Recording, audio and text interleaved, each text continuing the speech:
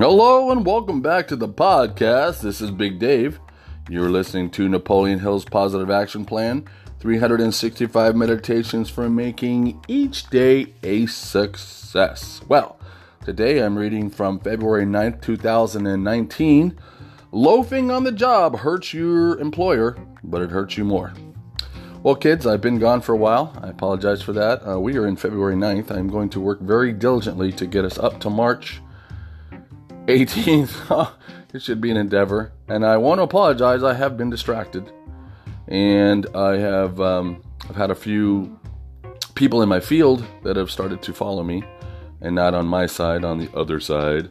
And there was some concern that they were going to take some of my podcasts and use it against me at a later date.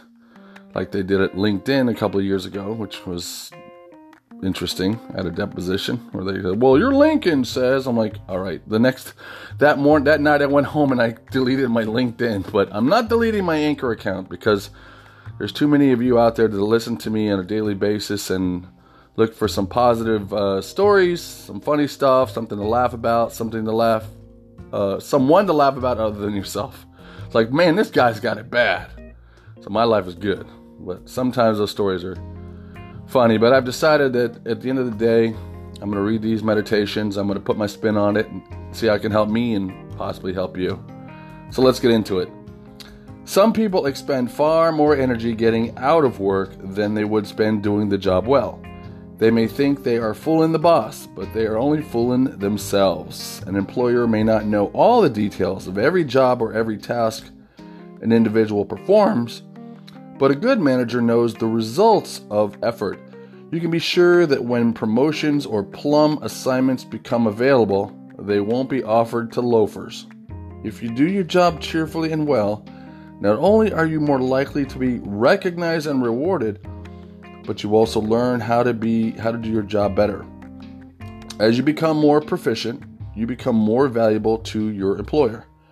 You also acquire the most valuable of all assets, the confidence that comes from knowing you possess skills that will increase your value to any organization. Now, before I start, I have been an insurance adjuster for 32 years.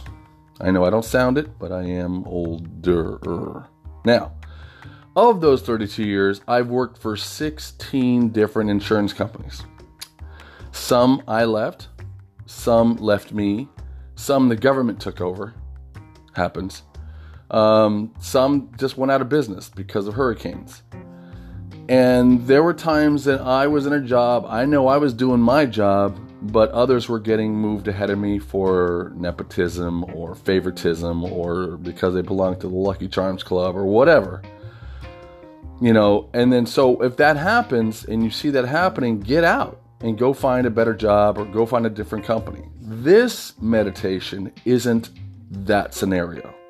This meditation is the scenario where all is even, the even playing field, right?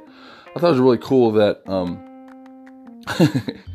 he goes, you can be sure that when promotions or plum assignments, has anyone out there ever heard of a plum assignment? Plum? How old do you have to be to get a plum assignment? I don't think I ever got one of those. Maybe an apple or an orange, but never a plum. So let's talk about the even playing field. Even playing field means if you're a loafer, everybody knows it. Get out of work, you clock in at 8:01 and leave at 4:59. Everyone knows who you are. There are people out there that are on salary that just walk out. Hey, I'm going to the car, and they never come back. And this is like on the regular. Now, I will tell you this: when I was in the young, even today, it's a habit of mine.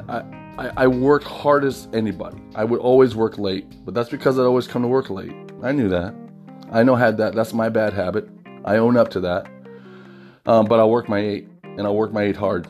You know, sometimes I'll work 9 or 10. But you know, you have those bosses like, you're not here at 8 o'clock in the morning. You're not a good employee. I'm like, dude, I'm working 10 hours a week. So, you know, you got to succumb to the man sometimes, you know, but a good manager who really works hard in my life, when I saw a manager that was working his butt off, and I've had a few in my day, man, I was at work early and I worked late, as I worked right with them. You know, I was that guy that always look to the manager and see what he was doing. Look to my boss, see what he was doing, and I would just reflect whatever they were doing. So I've worked for some, in the company I'm with now, I've worked with some amazing people. Really work hard. And again, granted, it's my 16th job in my 32nd year, and I've learned a lot, and I've got more, what sort am I looking for? Maturity. So I guess that helps too. But if this is your first job at McDonald's, man, do it. Get it done. And even if you're not recognized in your job, you take with you your good habits to your next job or your next career or your next date. Who knows? A job doesn't have to be a job. It could be anything. It could be the exercise that you do, the gym you go to, the person you're dating. Don't be a loafer. Don't be that guy who just, rides his bike half the way and coasts the rest of the way and wonder why you can't pick up speed to the next hill. So this is Big Dave, and you go and have a great day.